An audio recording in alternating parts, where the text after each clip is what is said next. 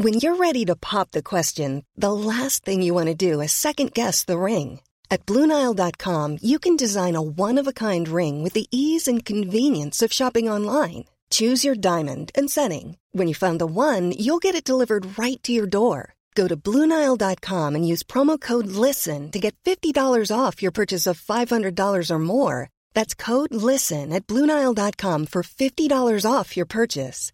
BlueNile.com, code LISTEN. In the market for investment-worthy bags, watches, and fine jewelry, Rebag is the answer. Rebag is a luxury resale platform where each piece is carefully inspected by experts to ensure quality and authenticity. Use Rebag to buy and sell finds from the world's top brands, including Louis Vuitton, Chanel, and Cartier. Head to Rebag.com and get up to 15% off your first purchase as a member with code REBAGNEW. Shop today at Rebag.com. That's REBAG.com. And use promo code REBAGNEW for up to 15% off your first purchase as a member. Burrow's furniture is built for the way you live. From ensuring easy assembly and disassembly to honoring highly requested new colors for their award-winning seating, they always have their customers in mind. Their modular seating is made out of durable materials to last and grow with you. And with Burrow, you always get fast, free shipping. Get up to 60% off during Burrow's Memorial Day sale at burrow.com/ACAST. That's burrow.com/ACAST. burrow.com/ACAST.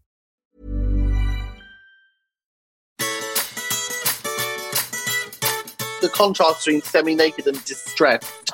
I think distressed might be a nice way to describe a pair of jeans, but possibly not a cape.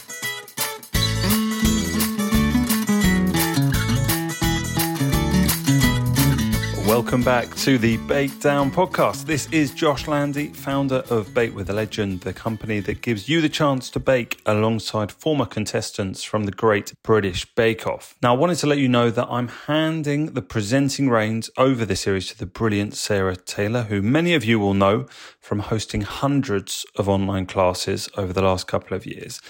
Sarah is joined this week by Dan Beasley-Harling and Jane Beadle, and the legend that is Howard Middleton will be joining them in future weeks. Now, we absolutely want your interaction this series, so please do send us an Instagram message to @BakeWithALegend or email us thebakedown@bakewithalegend.com with your thoughts on the series, baking questions, or anything else you want to tell us, and we'd be delighted to hear from you. Now, you may have heard us mention it on our last podcast when we previewed this series, but we are once again teaching you the technical or signature challenge every single Sunday at 5 p.m. UK following each episode airing this series, and you can sign up for all 10 classes at a special discounted rate now. We are going to leave a few spots each week for those who can't commit to all 10, but it's going to be an amazing experience for those joining every week. We'd love you to join. Head to bakewithalegend.com/online classes for more info and to sign up. Now, it's of course been an extremely sad week here in the United Kingdom as the whole nation mourns Her Majesty Queen Elizabeth II, who peacefully passed away aged 96 last week. We've been thinking how we as a company could mark the occasion, and we've decided to arrange a free webinar this Saturday, 17th of September, where Howard Middleton is going to teach you how to make a chocolate tiffin, which was said to be Her Majesty's favourite dessert. So do join us if you can. Spread the word wide and far. It'll be a free class this Saturday, 17th of September, for around 1 hour at 5 p.m. UK, which is 9 a.m. Pacific, 11 a.m. Central Time, and midday Eastern. To sign up, click the link in the podcast description or head to bakewithalegend.com/online classes and look for this coming Saturday. You will find at least 25 other classes currently on sale, and whether you're looking to make Dan's famous chocolate mini rolls, Howard's cinnamon rolls, Rosie's s'mores, cruffins, or Jane's donuts, there really is something for everyone. And remember, you can save 10% with the code PODCAST. So to this week's podcast, it was of course Cake Week to kick things off, and Sarah started off the episode by asking Jane what she thought of the first signature challenge of the new series. I hope you'll enjoy the podcast, and there'll be another one for you next week. So hello, everybody. Welcome to the Bake Down podcast. I'm very excited to be stepping in for Josh this year. Some of you might recognize me. I am Sarah. I do some of the events at Baker the Legend, so it's very exciting to be here. We have Dan and Jane with us today. Unfortunately, Howard cannot be with us today, but we will have him back before too long. So let's dive straight into it, and let's start with our signature, our very first signature of our first episode, mini sandwich cakes. Jane, do you think this was a good signature to start with? It was an interesting one, wasn't it? Because I like the idea that they're eased into the tent with a relatively straightforward bake. There were some interesting flavours. It wasn't too taxing. I really liked the Star Wars intro this year. I thought it was hilarious. I just thought it was very clever. I liked the whole thing with Prue as Prue Backer. I thought she's such a good sport. Matt, who's lost a lot of weight, hasn't he? He's looking very trim and a lot younger.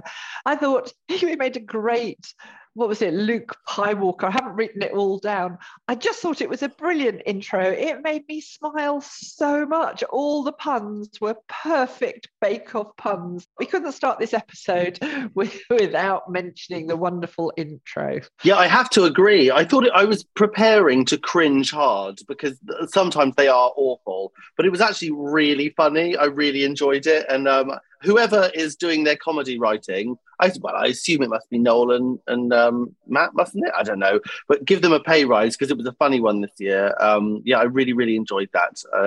And just the stupid bagel stuck on the side of his head. Like, it was just, it was very funny. It was a nice way to start. But just like, I think you're going to be eating that flan solo, which was a great sign-off. It was very punny, wasn't it? And it was shorter than some of the other ones have been. It was very snappy. Let's make the jokes. Let's get to it. It was good. Sorry, enough of that. It's still making me smile. Actually, I could chuckle all the way through this. So, mini sandwich cakes. I don't have a problem with mini sandwich cakes at all. Perfectly lovely.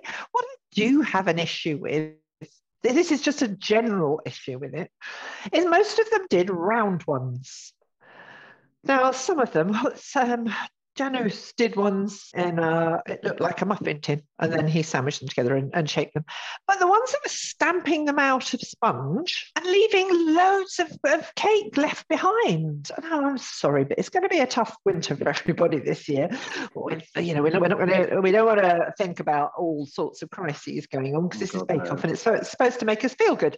But all that waste of cake, and at one point somebody said, what are you going to do with all the trimmings, or what are you going to do? And it's like, oh, eat them. But you're not, are you? You put them to one side and think, I'll make cake pops out of them. It annoyed me, the waste. So I do hope we're not going to have a season of waste, because if I make mini sandwich cakes, yes, do them in a mould, so you're not wasting anything. That's fine. Or do square or rectangular ones. Don't chop them out and then throw a load of stuff away. My general gripe at the start of the season, and I don't want to start the season moaning, really. But it would be so out of character for you, Jane. But I'm inclined to agree, actually. So I don't really like, personally, and again, well, what other opinions do I have except my own? But I don't really like a sandwich cake. I don't really see the point. They can get really dry really quickly, especially if you're cutting them out. You're getting a load of that lovely soft interior is going to end up being really, really dry. And as you say, there is wastage. Obviously, our minds go to cake pops, but who actually ends up making cake pops? As you say, it normally just ends up in the bin. I didn't love the challenge, but then that's just maybe because I'm a bit of a bit old fashioned when it comes to the recipes that I like. Why take the cupcake and split it in half and put cream in the middle? Just put cream on the top. I don't know. It's not something that I would do, but I thought they did a really good job. I thought there was some really good creativity and originality in the challenge. We'll try and touch on all of them, but I think, there were some really good looks. Some of the judging was a little bit inconsistent, but I'm sure we'll get to that in a minute. But some interesting flavours as well. And this definitely got us an opportunity to know the contestants a little bit more. My favourite bit of the signature, I believe it was Noel talking to Kevin. Sorry, I haven't quite learned all their names just yet. When Noel said, do you want to go travelling with me? And Kevin looks genuinely horrified. The look on his face, he couldn't think, he was like sort of politely thinking a way to turn him down. I just thought that really tickled me. I just thought it was really funny. But yeah, genuine horror on his face just there. I don't think it was genuine horror. Poor things. They were a bit rabbits in the headlights, weren't they? A bit startled. But when he said, "Will you come with me?" and he went, yes, when or what date or when? And it was like, I think he would have gone if Noel had said, "Oh, are you free on the 1st of November?" I think he might have gone. Well, I would have gone. And Maxie had a joke made to her by Matt as well. Matt made a joke about being semi-bilingual, and I think she was just so focused in, she just didn't get the joke, was not paying attention. And I just wonder if first week in the tent, eyes down, everyone was just too nervous to think about the presenters. I didn't get the joke either. No, I think I get it intellectually, but in the moment I didn't get it either. But I think everyone's just nervous the first week. I remember they came around and talked to us, and they trying to put us at ease and tell us not to take it so seriously. I think that's what the presenters are trying to do. But yeah, I was a bag of nerves the first week, so I wouldn't blame them for not being on their best form. Well, everybody seemed to have a reasonable start. We spoke a lot about dry cake and different shapes. A lot of people had quite messy cakes. James's, I think, was told it was a bit messy. I think Kevin's was a bit heavy, claggy. Will's was disappointing and bland. Mustn't have put him in the greatest of mindsets for moving on to the next challenge. Who do you think really stood out for you in this first challenge, Dan? For me, Yanis. So I really liked his. I thought they looked beautiful. I thought there was, as I alluded to before, I think there was some inconsistent judging. Some of them were told that their cakes were not mini. I think it was Maxi, or I forget who, but they said, "Oh, your cakes aren't mini. Like they're sort of, this is too big." And Yanis's were the same size. And not that I had a problem with it personally. It seems really unfair to criticize someone for something and then not to mention it for someone else. Maybe that they did cover it, but obviously they don't have time to show all of the judging. So maybe they mentioned it in real life. Who knows? But I thought Yanis's looked lovely and they sounded lovely. And I like a boozy cake. I'm very unlikely to say a cake is too boozy for me. I thought Paul saying it was too boozy was, maybe it was valid criticism. Who only knows? But yeah, his definitely stood out to me. I think there were a few of them did some really nice decoration. Carol, I thought had some really nice decoration. I don't know if those bees were made out of fondant or something. I don't know if I would have liked to eat them, but they looked really pretty. I like Carol. I think there's a couple who really stand out to me in terms of personality, which is Will, who I feel is like quietly insane, and Carol, who is loudly insane. And I think those two are going to be two people that I really enjoy watching on my television. So yeah, those are actually, more than the baking, those are the two that stood out to me. I thought they're going to be really fun to watch. So I can't wait. And I also thought that Sabira's flavours looked interesting. They said they had a set custard on the top, and I thought that was an interesting technique and something that I actually haven't ever done before. So yeah, a few really interesting ones. Those are the ones that stood out to me. How about you, Jane? Same ones or different ones?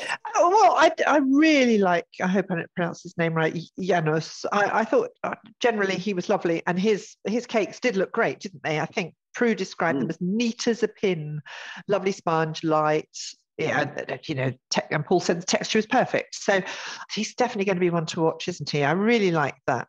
I also really loved Sandro's. I didn't see him make those chocolate cases, but I'm assuming that the casing on the outside was made out of a tempered chocolate or something like that. But did anybody see that being made? But to fill it and make it into a little flower pot with a rose on top, I thought showed an enormous amount of skill. For week one, it was incredibly brave to do something like that. So I thought his were really, really interesting. What flavours were it? It was sort of chocolate and raspberry, wasn't it? With a red wine ganache. Never made a red wine ganache, so I think I'm going to give that a go. One thing you could talk about inconsistent. Oh, Paul always makes us laugh every year with some of his comments, doesn't he? But I think it was Rebs's, where the caramel was all oozing out. the hazelnut mocha latte one. And they did look a mess, didn't they? Bless her. I mean, I would think it sounded lovely to eat. But he said the ganache was too hard. Fair enough. Be careful with the flavours. Don't think there was much wrong with the flavours, but maybe too much coffee. He said, though, you were neat enough. I can see that. Well, I don't know what he was looking at because it looked like a car crash. So I don't know, he must have been looking at something completely different. You are neat enough. I can see that. Just be careful with your flavours. Be careful with your presentation, I would have thought was what he ought to say. So, yes, I think we're going to have some real Paul-isms this year. But just one other I wanted to point out was Kevin's, because those little mini Persian love cakes with the hint of rose and the pistachio, I know the consistency wasn't good. It was a bit heavy, the cake. I thought presentation-wise, they were very neat and they were very pretty. It's just a bit dense, wasn't it? I think generally they came up with some nice flavours. Oh, Abdul as well with his. Oh, again, Paul said it looked like an illusion cake. They almost looked like a garden. Well, they didn't. I have to say they didn't at all. They were great. I'd quite like to have eaten them. What did he put around the outside? Chocolate nib soil. I think I might have gone for some nuts. I wasn't really impressed. Blitz cacao nib's not actually that delicious either. I think a cookie crumb would have been much better. They all did really well. You could criticise something on all of them, and I hate it when past bakers slag off other new bakers because it's an incredibly tense time in the tent, especially week one. They're all completely new to it. They're all very excited. Everything's really unfamiliar. But we can't just look at them all and go, oh, yes, they were lovely, because that's not what we're here for. And there were issues with most of them. That's not to say I didn't think all the bakers, for the first time we've met them, I can't find one that I find even mildly irritating, which is unusual because I usually find something that's my. Oh, well, yeah. But you're not as nice as me, Dan. I thought.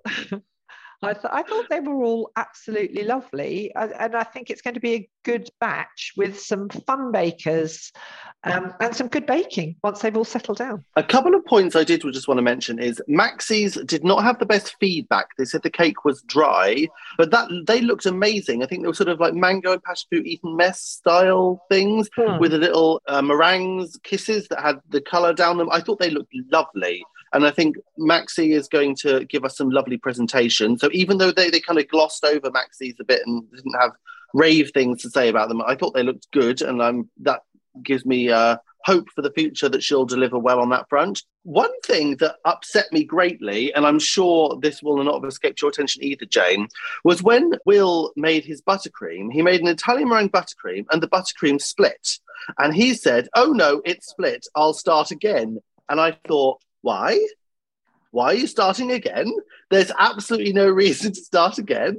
So for anyone who doesn't know, we've all made Swiss meringue or Italian meringue buttercream in our classes. There's no reason to ever restart a buttercream, okay? If it turns into soup, you put it in the fridge, and because it's got too hot, you just put it in the fridge and let it harden up a bit. If it's split, you just keep whisking it. That's all you do. You just keep whisking it and eventually it will come together.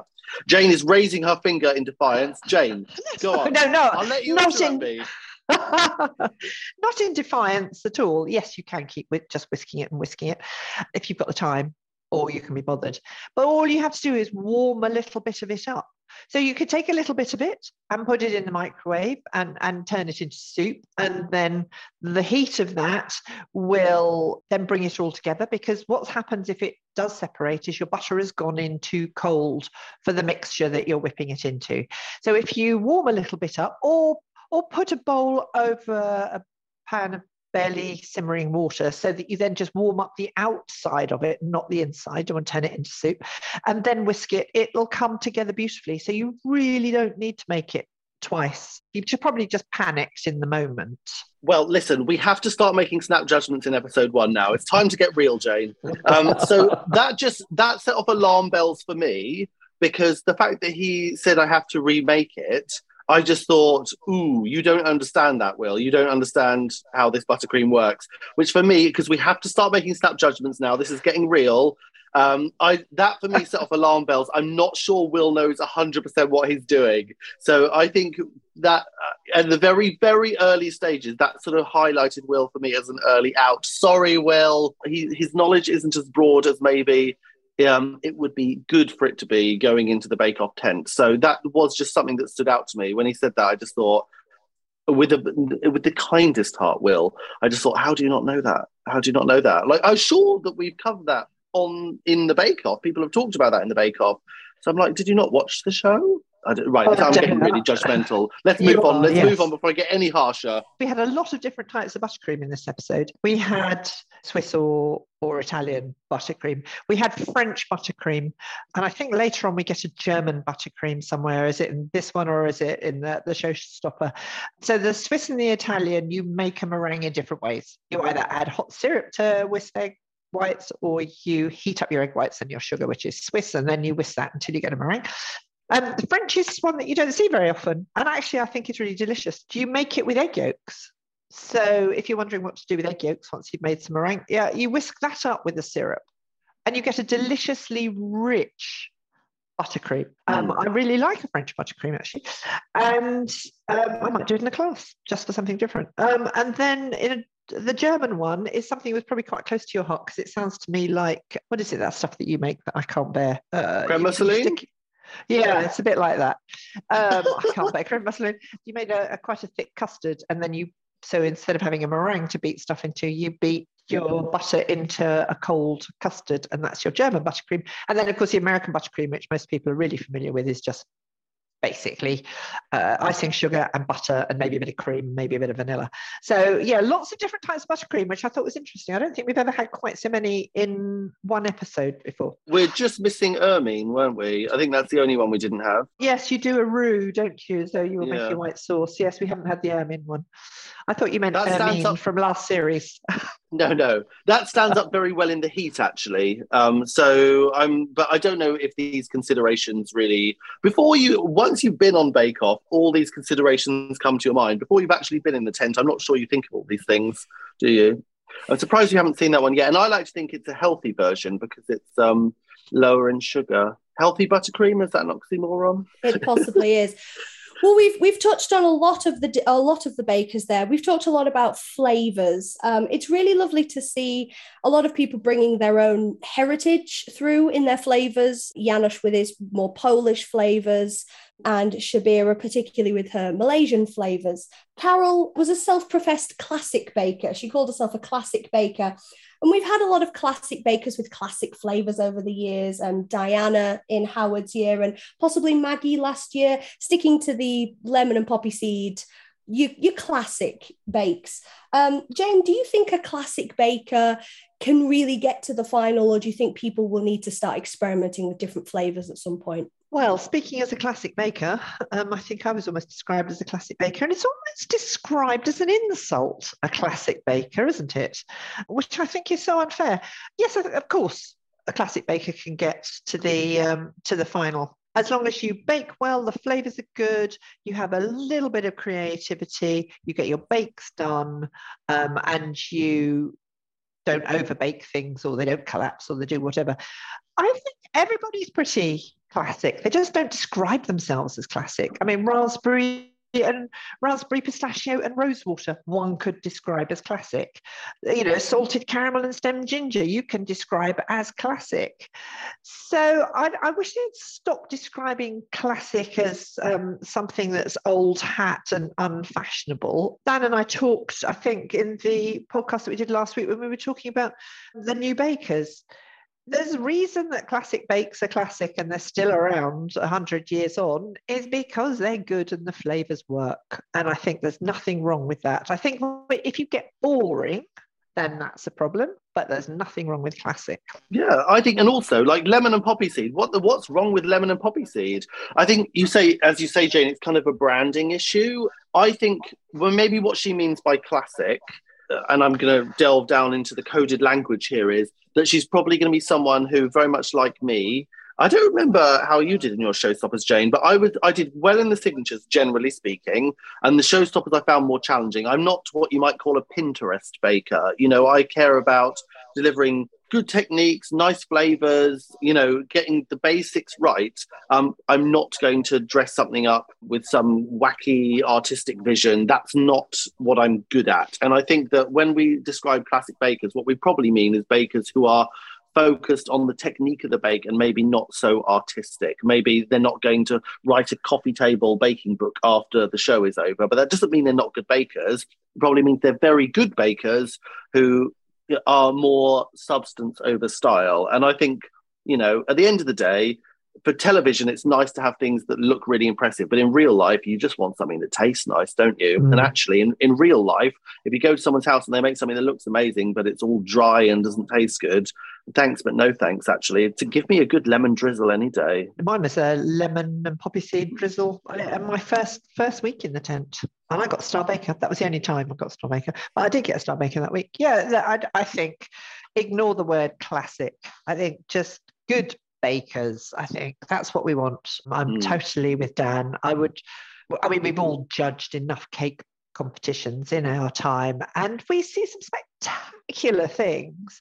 I think I was judging one with Howard somewhere, I can't remember where, it doesn't really matter. And they were all doing Victoria sponges, and somebody had covered it. It might have been covered in fondant, but then there was a stencil of Queen Victoria's face on it. It looked amazing.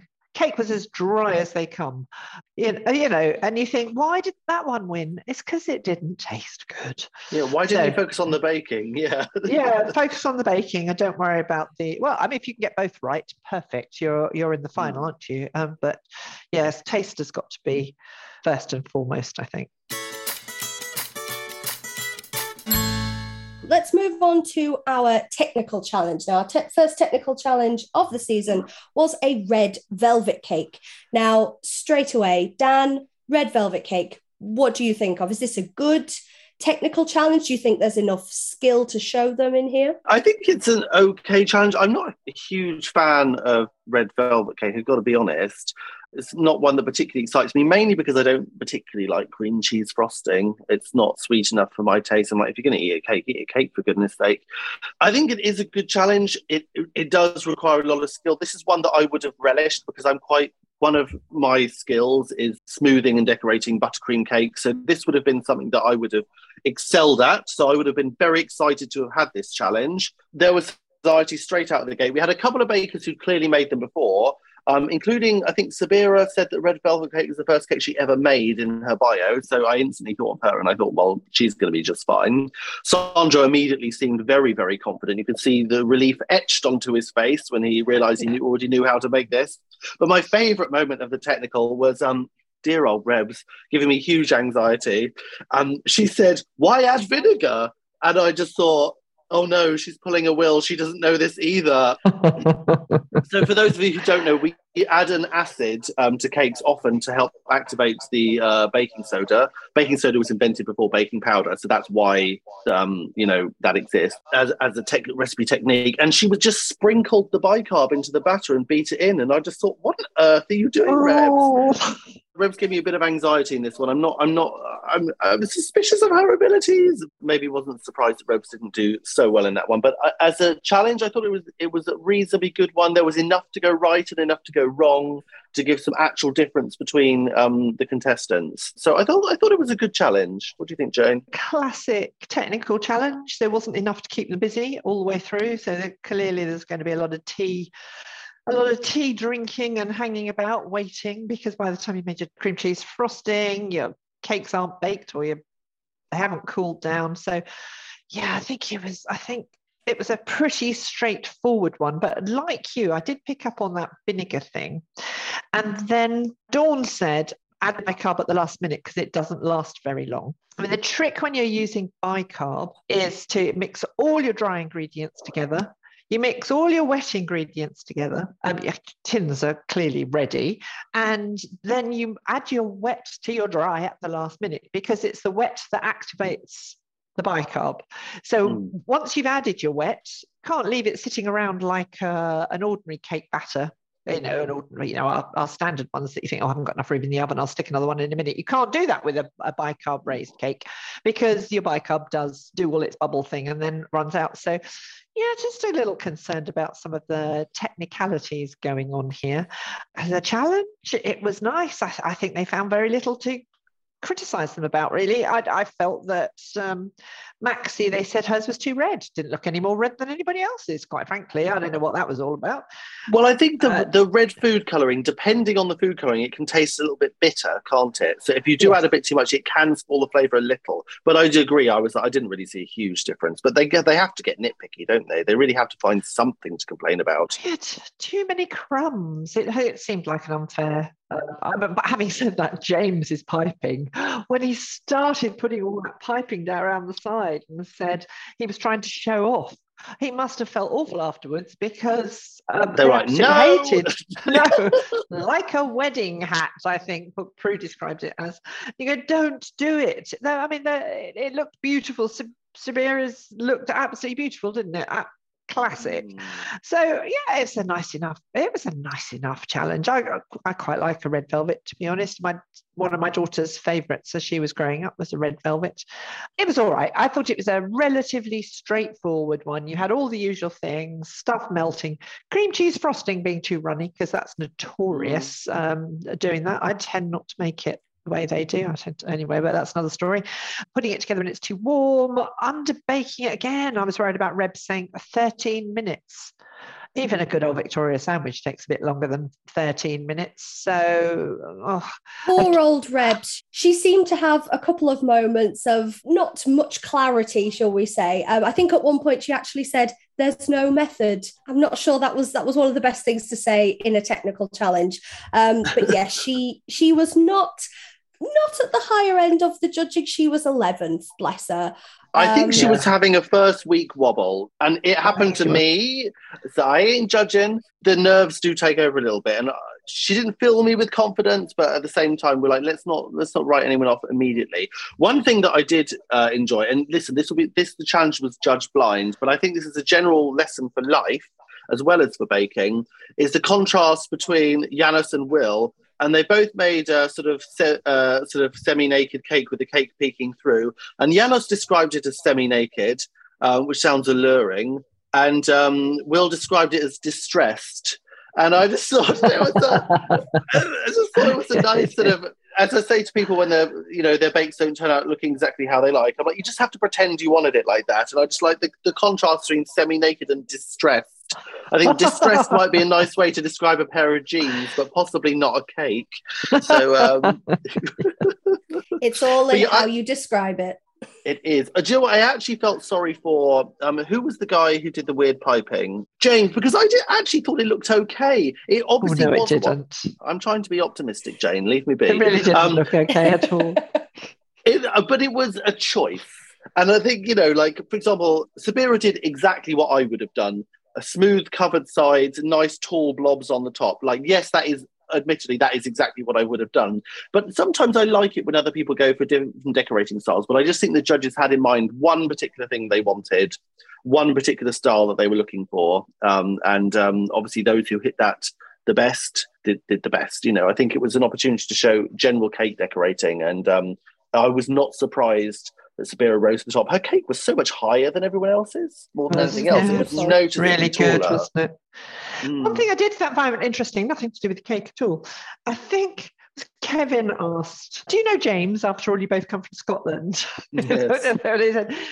They both come from the same region. Obviously, they didn't know each other, but they had the same saxophone teacher called Andrew. I think, hello, Andrew. I think it was Andrew. Thought that was great. I thought it was very lovely. spooky. Yes. It was funny. Spooky. Yes, we mentioned Shabira and Sandro both saying that they had made a red velvet cake before, and that doesn't always work out in past series of Bake Off. We see somebody going, "Oh yeah, I know how to make that. I'm brilliant at it." and then they don't always do very well. So it was really nice to see that Shabira. Do you remember and Sandro... Val with her Bakewell tart? And you were there, weren't you, Jane?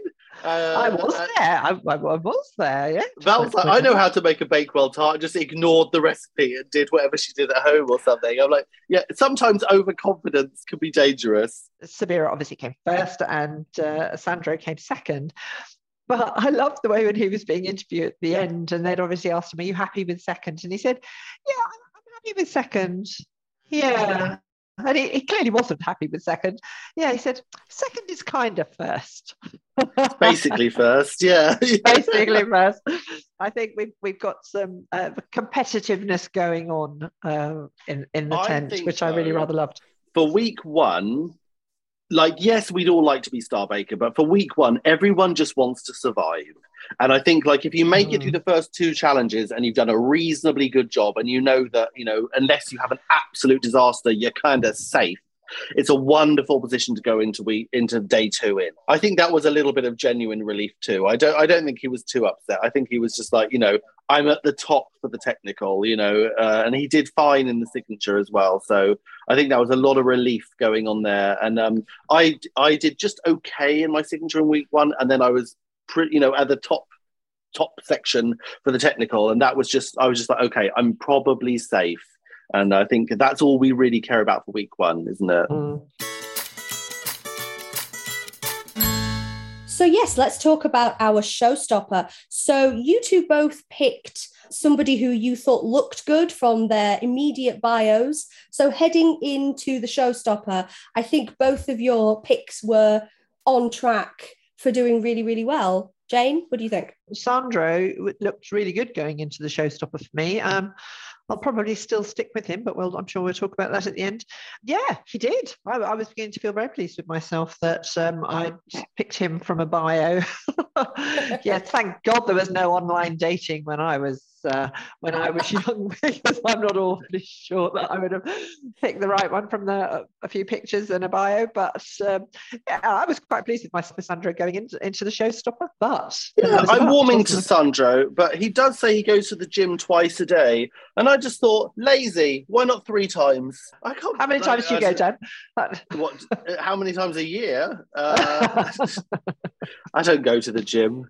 I ain't got time for that. Too much cake. Actually, I probably need to go to the gym, to be fair. But yeah, no, I'm warming to Sandro. I think he's got a really fun personality. So he wasn't my initial pick, Jane, but I think you may have picked well. I think he's got a lot going for him. He seems really fun. And Dan, who was your choice? Shabira is, I just think, I have a feeling that she's going to cope really well under pressure. I think she's going to bring something a little bit interesting.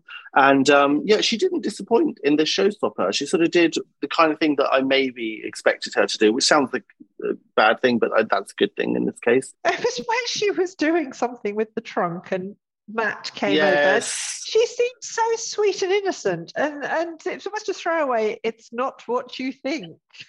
Yeah, you know exactly. So we all knew where it was going, didn't we? Yeah. I remember Phil shaping his rocket cone from a previous year, and I was just like, just don't, guys. There was one cut in the editing where it went to Carol saying, "Oh, we all like big nuts" or something, and he was like, "Oh, come on, editors, do better." We all love a good double entendre, but maybe that was a little far. Our showstopper, our replica house cake. We saw quite a few different styles of house. We had cottages, we had bungalows, we had flats, we had pebble dashed cottages. It all looked absolutely fantastic. A lot of people use different kinds of sponge. So Dawn used a Genoise, I do beg your pardon, Jane, a Genoise sponge. Which was, it's quite a soft sponge. So, she was very brave for doing that. Dan, if you were going to make a house out of cake, what kind of sponge would you use? Right, I hate Madeira cake because I find it too dense, but Madeira cake would have been a good choice because it holds, if you're making a big wedding cake, Madeira cake is one of the ones you typically use because it holds up really, really well. I probably would have used, honestly, I have a chocolate cake that I use for everything because it's a good cake, it's delicious, and if you pair it with the right buttercream, the textures are beautiful. So I probably would have used my standard chocolate cake. I know you have made my chocolate cake, Sarah, so you know the one I'm talking about.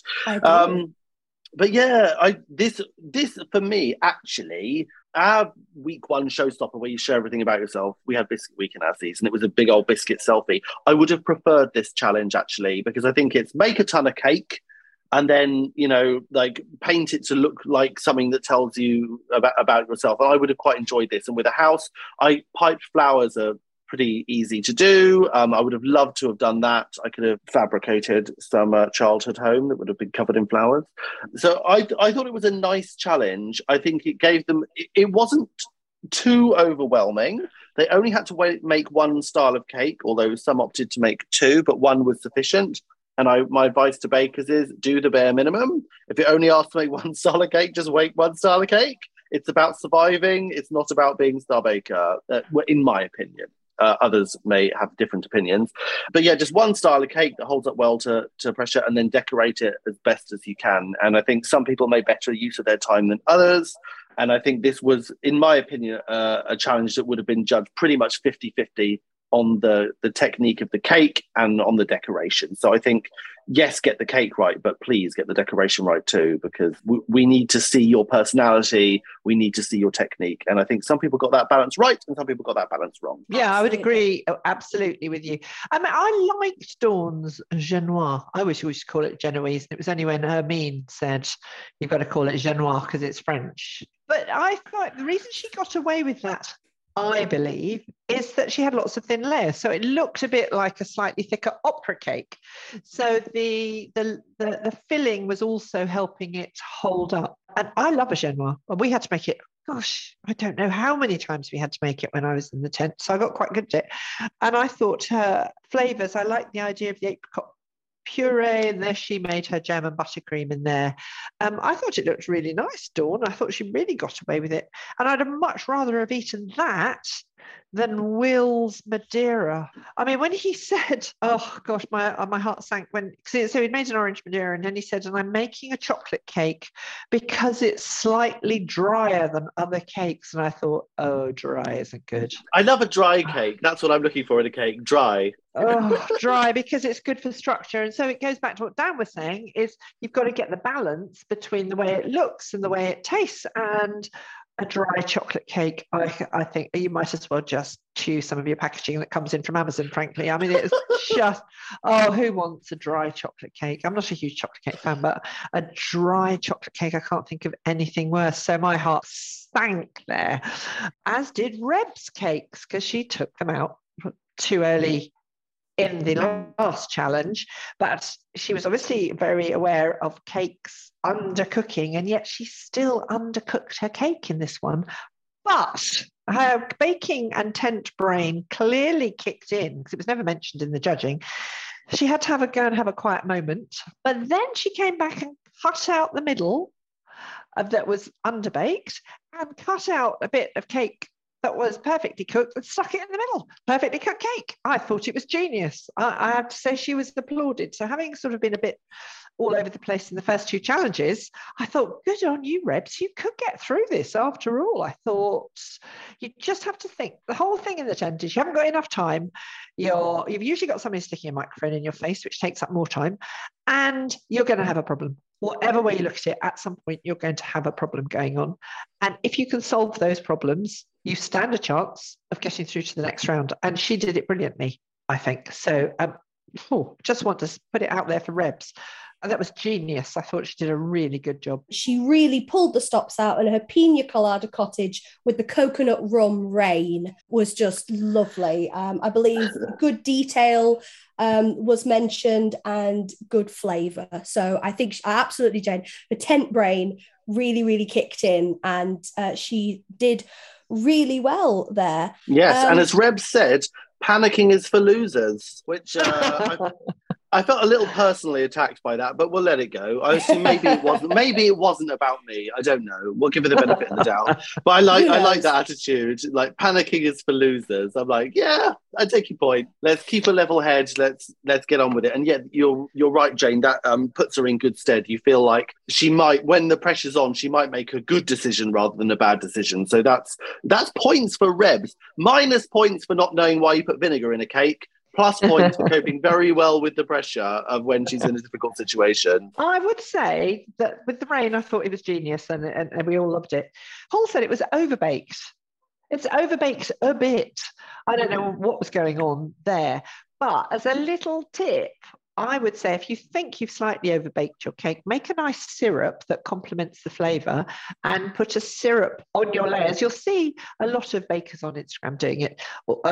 They will take out their cakes, which are clearly frozen because they make them in batches, and then they spray them with a syrup or something, and it just brings them back to life and gets rid of the dryness. So if you're the slightest bit worried, and we all are at times, that our cakes are slightly overbaked, just get out and make a nice little syrup and spray it on. Or a drizzle, and just put it on. So I think her coconut rum rain, could have possibly been incorporated into a syrup and then put on her layers, and then it would stop any dryness. No matter how dry your cake is, a syrup will save it. If you're in any doubt, get the syrup out. I think good tip there, Jane, for anyone. There's no excuse for a dry cake. Get the syrup out. But maybe don't use quite as much as Sandro did with his strawberry and cream Nan's house. That was quite a lot of strawberry and cream liqueur that went onto those sponges. I noticed in the judging they said it was too much, but I didn't notice. Did he properly soak them? Yeah. Properly soaked them. Yeah, absolutely. I think it was a soaking too far. I love the combination of his flavours, and I love a chantilly and strawberries in the cake. You know, it's always fresh and lovely. But God, there was a lot of alcohol. I don't drink, but I don't mind a bit of alcohol in a cake. But you'd need a breathalyzer before you drove home, I think. Goodness. But I think the flavours were really good. I think sometimes, it's easy to say those are simple flavors, but with sort of strawberry and cream, like simple but delicious. And yeah, they're sort of the creme chantilly and the fresh strawberries. That cake isn't going to last very long, but when it tastes that good, it probably won't last very long anyway, will it? Talking about dryness, we're going to the opposite end of the scale actually with Abdul. 40 minutes. He hadn't realised his oven wasn't on. Oh yes. 40 minutes. I mean, you check a sponge or a cake every now and then. You've got glass door, for goodness sake. How did he not know that? 10 minutes. Andrew did it in my year. Had a meltdown because his oven wasn't on. But 40 minutes. 40. What was he looking at in that 40 minutes? It's funny because in the year that I was in the tent, and I'm sure every year is completely different, everyone kept saying, like literally all the contestants said to each other before each challenge, make sure your oven's on, make sure your oven's on. It was almost like a mantra that we had, because you get a chance to sort of just get your station a little bit sorted before they film the camera, so you can put everything where you know where it is before you start, so you're ready to hit the ground running. And it was between, so we all say, put your oven on, and we all sort of made sure that each other was on a level playing field and ready to go. I cannot believe he forgot it. And also, what cake is in the oven for 40 minutes? Exactly. What? Why didn't he look at 15 minutes and go, oh, that's rising nicely? Because I don't know. Was his cake supposed to be baking for 40 minutes? Is that why the timer went off and he's because if you're making that much cake, surely you'd cook relatively thin layers that'd be done in half an hour at most, surely. So I'm just, 40 I would have thought a lot of time. Yeah, it was a sponge. It wasn't a fruit cake. It wasn't a Madeira cake. It was a masala chai sponge. Yeah, bless him. 10 nerves, I think. Carol, I think we said last week when we were discussing them that Carol looks so she's going to be good fun. She made a coffee and walnut. She used the chicory coffee essence, which actually is really good to have a thing of that in the cupboard. Camp coffee, yeah? Yeah, camp coffee. Yes, they didn't mention that it was called camp. When we say camp coffee, dear listeners, that was the brand. Camp not coffee. Effeminate coffee. It's so it was when England was in the war, and we didn't have any food. We had fake coffee made out of chicory essence or something. I don't know, but it's actually quite delicious. And I always thought it was actually coffee. I've been drinking it, using it to make iced coffee for years, not knowing it wasn't actually coffee. So it really does taste of coffee. But I think they said it tasted like burning. It reminded me of I don't know how old you guys are, but the Simpsons episode where Ralph Wiggum's like, I eated the purple berries these. They taste like burning. And I just thought that reminded me of Carol's cake. It's like, it's actually burning me. I was like, but they, I don't know if this is just the edit or something, but they didn't seem to hate it. Paul was going on about how much it was burning, but they all seemed to quite enjoy it. So maybe Carol's actually not going to be, sorry, Jane, a classic baker. She is going to push the boundaries. She is going to have amazing, strong flavors that blow our heads off. So maybe she's a bit of a dark horse there. Walnut and chicory cake, yes. But I loved her comment when she goes, so who doesn't like a coffee and walnut cake? Unless you don't like coffee or you're allergic to nuts. Another one that the judges really liked was Janusz, his Polish ginger and orange cake, really bringing his heritage in again with the Polish flavors. I believe Prue said it was utterly delicious and can't fault it. Also using soy sauce in place of the salt there. It is lovely to see the trends and flavors that people bring in the bake-off one year that become standards in the next year. I believe I remember Paul and Prue saying one year that they'd never heard of a drip cake or a semi-naked cake, and now everyone's doing it. So it's lovely to see the things that these bakers are bringing in to the show that we're going to use for years to come. So what did you guys think of Janusz's cake? I think soy sauce is the new miso, wouldn't you say, Jane? I was going to say exactly that. We had a lot of miso last year. It remains to be seen how many times he put soy sauce into his bakes. And there is the title for this episode. Soy sauce is the new miso. I thought the cake was actually beautifully decorated. I thought some of them really looked like buildings, and some of them were taking a bit of artistic license. I mean, we all take a bit of artistic license, but I thought his was beautifully decorated. I'm sure the house didn't look exactly like that in real life, but it was a nice, I loved all the little flowery bits. It was different. It had sort of different sections, and I thought that was a really strong presentation from Janusz, and it's really nice that the presentation matched the quality of the cake and the flavors as well. So I was impressed by Janusz a lot there. Yeah, I was too. I thought it looked lovely. I was also impressed with the way Williams, or Will, do we call him William or Will? Yes. How his looked. I mean, I think the cakes were very dry, so I'm not commenting on the flavour or the dryness of the cake, but making the gingerbread and then making it like those flats, you could see they were flats, couldn't you, from North London? And I thought the design of it was brilliant. If only the cake had lived up to it, I think he could have saved himself, because I thought it was brilliantly done, and not only two different flavours of cake, but some gingerbread as well. I mean, he set himself a big task, and visually it worked. Sadly, I don't think it worked flavour and eating wise. I think this showstopper definitely turned some things around. Sandro and Shabira, who'd been doing so well, obviously you guys as top picks, maybe didn't do quite as well as they were hoping. We've talked about Sandro's boozy cake, and Shabira also having no hero flavour, having the matcha and the strawberry and the milk tea, but none of them really standing out. So is there anybody overall at this point after the showstopper that really stood out as being star baker for you guys? Anybody that stood out for going home, Dan? In defence of Shabira, I just want to quickly say, I think sometimes, it's tempting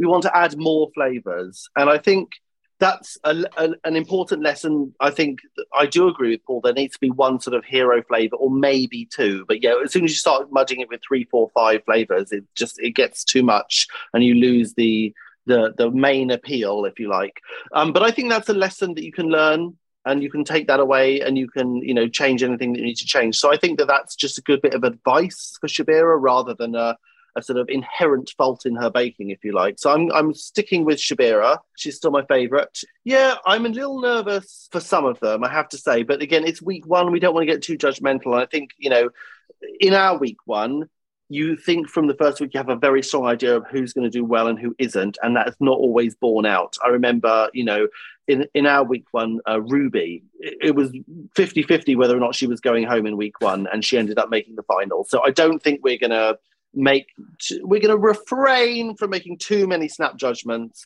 I wait to see. My rule of thumb is wait to see like 3 episodes before you start making any sweeping generalizations. I mean, I don't ever live up to that, but it's a nice thought in theory, isn't it? Yes, that you are all witnesses to Dan saying he's not going to judge people. So this is good to hear. Well, I think Sandro, for me, I'm still going to stick with him because I thought he was still very good. And all I think that was wrong with his cake was he put in too much booze. That's an easy thing to rein back on. I don't think there was anything fundamentally wrong with any of his baking or his design or his flavors. Just, thought that I just thought he put too much booze in. So I don't think that is a fundamental problem for me. So I'm still going with him. But I think Janos, apart from the fact that he is a lovely, jolly man, isn't he? I really like him. I think he is one to watch. I think his flavors and his textures and his creative ability could well have him up there in the final. I think I really, really like him. Yeah, Shamira's, I think, good. I like the sound of her flavors, but she hasn't totally won me over yet. The rest of them are sort of sitting there in a very middle of the road pack. And like Dan, I think I'd like to see a couple more weeks before I pull any more out of the pack. But for me, definitely Janos and Sandro are up there in my top two at the moment. Yes, I would agree. Janos, I just have the premonition that he's going to be brilliant and then fall to pieces. That's what I see for him. We shall have to see how that is borne out. You said that last week and said it's just gay men that do that. I think that's a sweeping generalisation, and I think that's absolute garbage. You can't just judge him on yourself. Yes, I can, and I will continue to do so.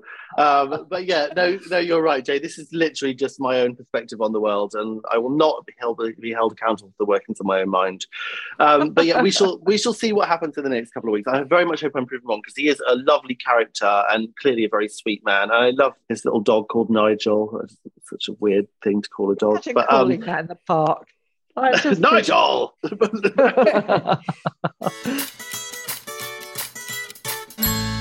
So let's move on to the first Star Baker of the season, and possibly not surprisingly, it was Janos. Absolutely fantastic, bringing his Polish flavors in, really lovely boozy cakes. Dan, do you think it was well-deserved Star Baker? Yes, I do. So I think, obviously the first week is a bit of an introduction to the bakers and their baking styles. I think Janos delivered really well. He's shown that he can do the technique of the cakes in the signature. I know Paul said it was a bit too much booze, but I think Prue would have given him a handshake for that if she had a handshake. She seemed to really like that. Did fine in the technical, and then obviously they didn't really have, I don't think they had a single word of criticism. Prue, I believe, said that it was perfect was the word that she used. He definitely won it for Prue. I think Paul needed a fraction more convincing, but I think overall he was a very fair winner. I loved the fact that he married that really good technique and understanding of cake with the decoration. Let's see how he holds up for future weeks and what other baking tools he has in his belt. But yeah, a very well-deserved Star Baker for Janos, absolutely. Jane, thoughts from you as well? I hate to say it, but I agree with Dan, absolutely. I think it was described as this is showstopper, utterly delicious, amazing job, love it for the colour, textures and bakes are delicious, can't fault it. So obviously we have to go on the judges to see what it tastes like and what the textures are. It did cut beautifully when they sliced through it. So I think if he was we were unsure about whether he was going to win going into the showstopper, I think that just clinched the deal. A well-deserved winner. I can't wait to see what he does once he really settles into that tent. I think it's going to be an amazing baker with some really great flavours. And with Star Baker, it means we do have to send somebody home. It feels so unfair to send somebody home when we've only had a week of seeing them. And unfortunately, that person was Will. Poor Will. He had trouble with his Italian meringue buttercream. Bless him. I think, as we've said before, maybe the tent just got to him a little bit. Dan, poor Will, what do we think? Well, yes. So I'm not surprised. I have to say, I think Will did struggle this week. I think it's really hard decision for the judges, really. I think it's a hard decision for the judges because they have to choose someone on the basis of 1 week. And I think what really sealed the deal for Will is I think he seemed confused about some of the baking techniques. He made some fairly simple or beginnery errors. So I think not only did he not do a great job, I think he maybe demonstrated that he didn't have all the technical knowledge required. So I think it was a fairly tight one, actually. But I think it was the right decision. I'm so sorry, Will, but I do think it was the right decision based on what we were shown in the programme. So, yeah, really sad. I always feel so awful for the people who go home in the first week, because it doesn't mean they're bad bakers. It just means that they turned up and had a really bad day. All of us had a bad day at some point in that tent, but some of us got sent home and some of us didn't. And it sucks if you're the first one to get sent home. So many commiserations to you, Will, for going home, but well done for getting into the tent in the first place, because it's such a huge achievement to even be there. So try and take that spirit with you. Job well done, but just not for you today, I'm afraid. Poor Will. I've always said, I think they shouldn't send anybody home in week 1. They should just send 2 people home in week 2, because it gives everybody a chance to settle, and you get to know them as a baker a bit more. Because it's huge amounts of work before going into the tent, and then you just get to do 1 week. But I think it was the right decision. There were a couple of them I thought could go, but Will didn't do really very well in all 3 of the challenges, and I had hopes that his showstopper would pull him through, but no, sorry to see him go. He seemed like a really lovely character, and I always hate to say goodbye to any of them, but I think it was the right decision this week. Absolutely. Well, thank you both for joining me for our first episode back of our new season. We have our first star baker, our first elimination. Everything is all to play for, and I very much look forward to seeing you again next week, and hopefully we'll have the lovely Howard back with us and we can do episode 2. Thank you for joining us, guys.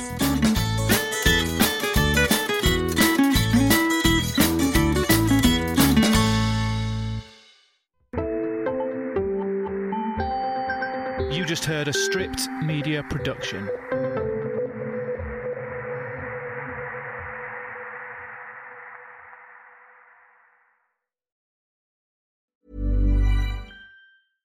Imagine the softest sheets you've ever felt. Now imagine them getting even softer over time. That's what you'll feel with Boll & Branch's organic cotton sheets. In a recent customer survey, 96% replied that Boll & Branch sheets get softer with every wash. Start getting your best night's sleep in these sheets that get softer and softer for years to come. Try their sheets with a 30-night guarantee. Plus, get 15% off your first order at bollandbranch.com. Code BUTTERY. Exclusions apply. See site for details. Mom deserves the best, and there's no better place to shop for Mother's Day than Whole Foods Market. They're your destination for unbeatable savings, from premium gifts to show-stopping flowers and irresistible desserts. Start by saving 33% with Prime on all body care and candles. Then get a 15-stem bunch of tulips for just $9.99 each with Prime. Round out Mom's menu with festive rosé, irresistible berry chantilly cake, and more special treats. Come celebrate Mother's Day at Whole Foods Market. Planning for your next trip? Elevate your travel style with Quince. Quince has all the jet-setting essentials you'll want for your next getaway, like European linen, premium luggage options, buttery soft Italian leather bags, and so much more. And is all priced at 50 to 80% less than similar brands. Plus, Quince only works with factories that use safe and ethical manufacturing practices. Pack your bags with high-quality essentials you'll be wearing for vacations to come with Quince. Go to quince.com/pack for free shipping and 365-day returns.